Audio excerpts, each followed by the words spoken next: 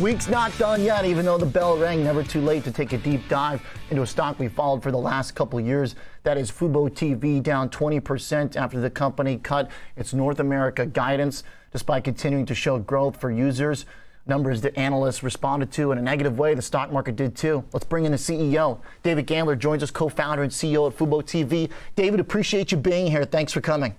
Thanks for having me. We've had a suspicious number of CEO cancellations as of late in this brutal market, so I'm glad you're here. Walk us through the numbers here. Specifically, the North America forecast that got cut. It seems like that's what analysts didn't like.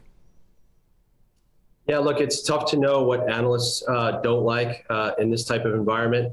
I think what's become clear is we're continuing to grow at a very fast clip, 98% revenue growth in the first quarter. At $237 million. We've had advertising growth of 81% from a revenue perspective. But, you know, I think given the changes in the overall market, I think we've taken a prudent approach. We've decided to strike an appropriate balance of subscriber growth and operating leverage. And so the guidance that we provided was based off of one of our key goals, which is to reach profitability by 2025.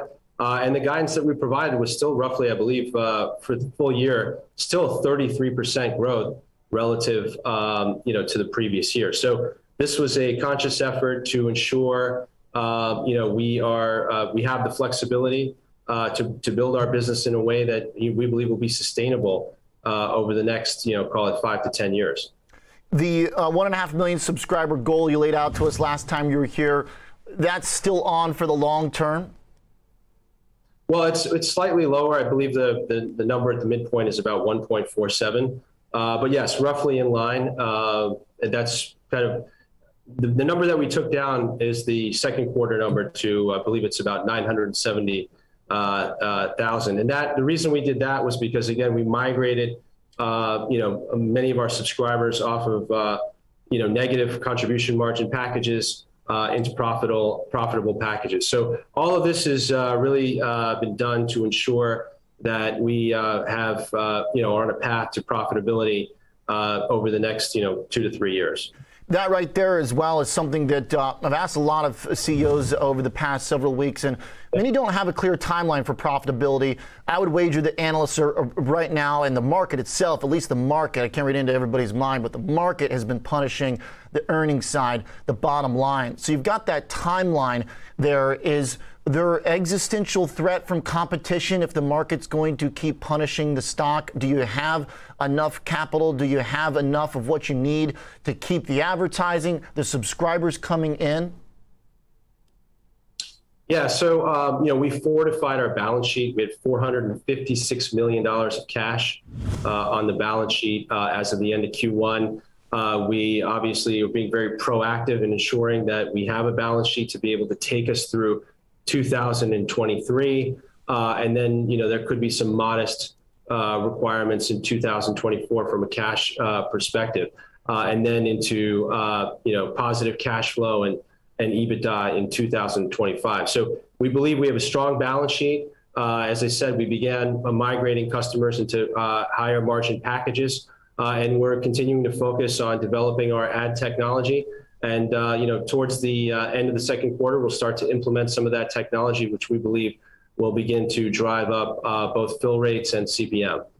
So just to make sure I heard you right there, 2024, you said you might be needing some degree of cash injection? Yes, yeah, correct. Okay. Correct. So still at least... We feel good to weather the storm. Yeah, okay. And right now, in terms of the subscriber growth, to come back to that main number, last time we spoke, you mentioned seasonality playing a role. Some were saying that you might lose some around the Final Four for NCAA. You said, look, that's generally just a seasonal thing. We kind of expect to slow it down a little bit there. In terms of content and then the seasonality going forward, what should we expect for the rest of the year? Yeah, look, I think last year was an anomaly. We added ESPN. We had ESPN on the platform for the first time in Q1.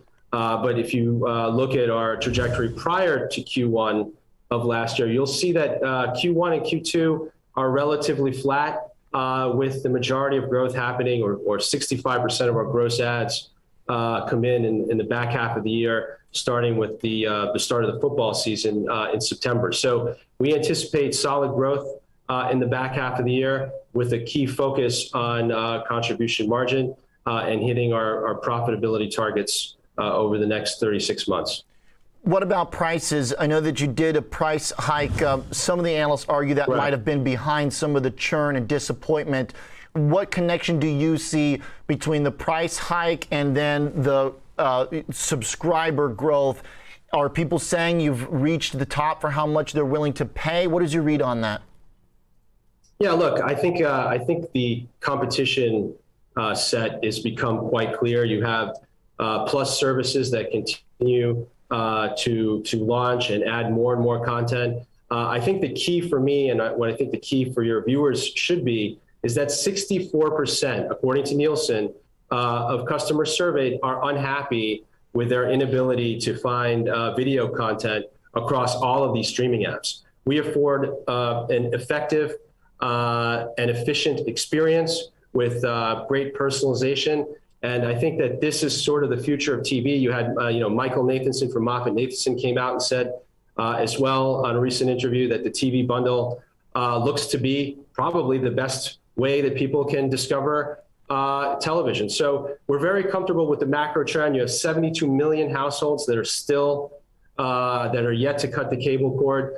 And so, again, we're very focused on our business, and we don't think that the subscriber number today, first quarter and second quarter, really speak to the potential of this business over the long haul. The old TV business still ailing. Dish subscribers fell about 343,000.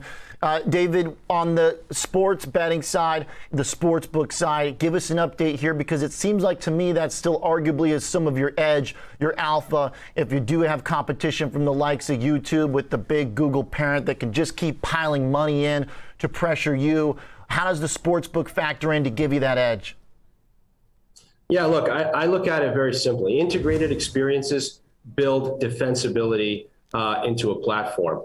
And with 96% of our users that are watching sports on the platform, we feel adding in adjacent opportunities to drive revenue, to drive ARPU, to drive LTV makes a lot of sense. And by leveraging our subscriber base, we don't have to get into that whole promotion and marketing game that the traditional sports books have to deal with. So that's something we plan to take advantage of. And as you know, we continue to take market share from some of the other video providers. So again, we feel good. We have a very solid cash balance right now of $456 million. And, again, we're looking to grow our business in a way that allows us to build a profitable business over the long haul. Okay. David, thanks as always for the insight. Looking forward to more. Thank you very much. David Gandler, co-founder and CEO at FuboTV.